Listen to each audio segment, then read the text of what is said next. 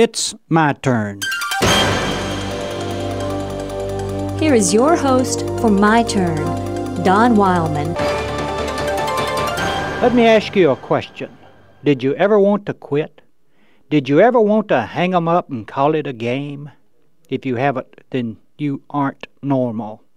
Every normal person has periods when he's ready to throw in the towel. Several years ago, I charted a course for my life. I chose what I believed to be the highest and truest way of living. I gave myself to it, and I have pursued it. But there have been times when I have wanted to quit, to call it a game and hang up the togs.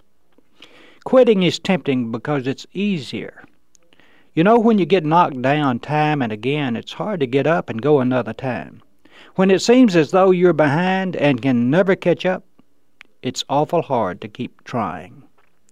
Life is tremendously demanding if a person pledges himself to the best he knows. It becomes so difficult sometimes that the temptation to give up is very strong.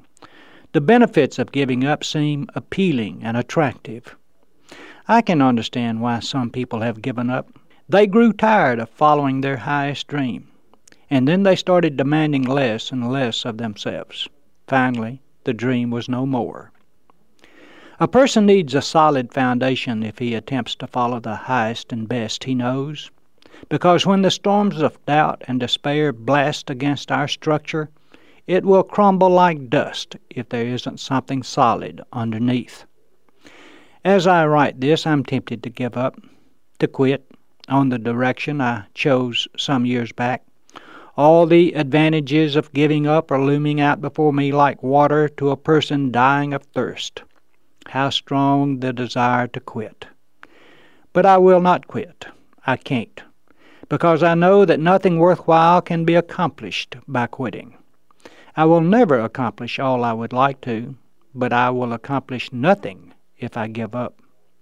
And back there when I made my decision, I wasn't promised peaches and cream. The one I follow was crucified. Why did I think following him should be easy? No, I made my vow to be faithful. And that's all he desires of me. Not to be successful, not to be popular. One thing he desires of me, to be faithful. And you know, I can do that. I can be faithful. I can hang in there and give the best I have. I will be a better person by doing that, and stronger.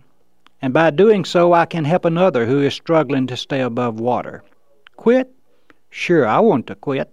How easy life would be if I just call it a game and run away. But I will not do that, no matter how great the temptation. He is depending on me to be faithful. And that's the one thing I can and will do.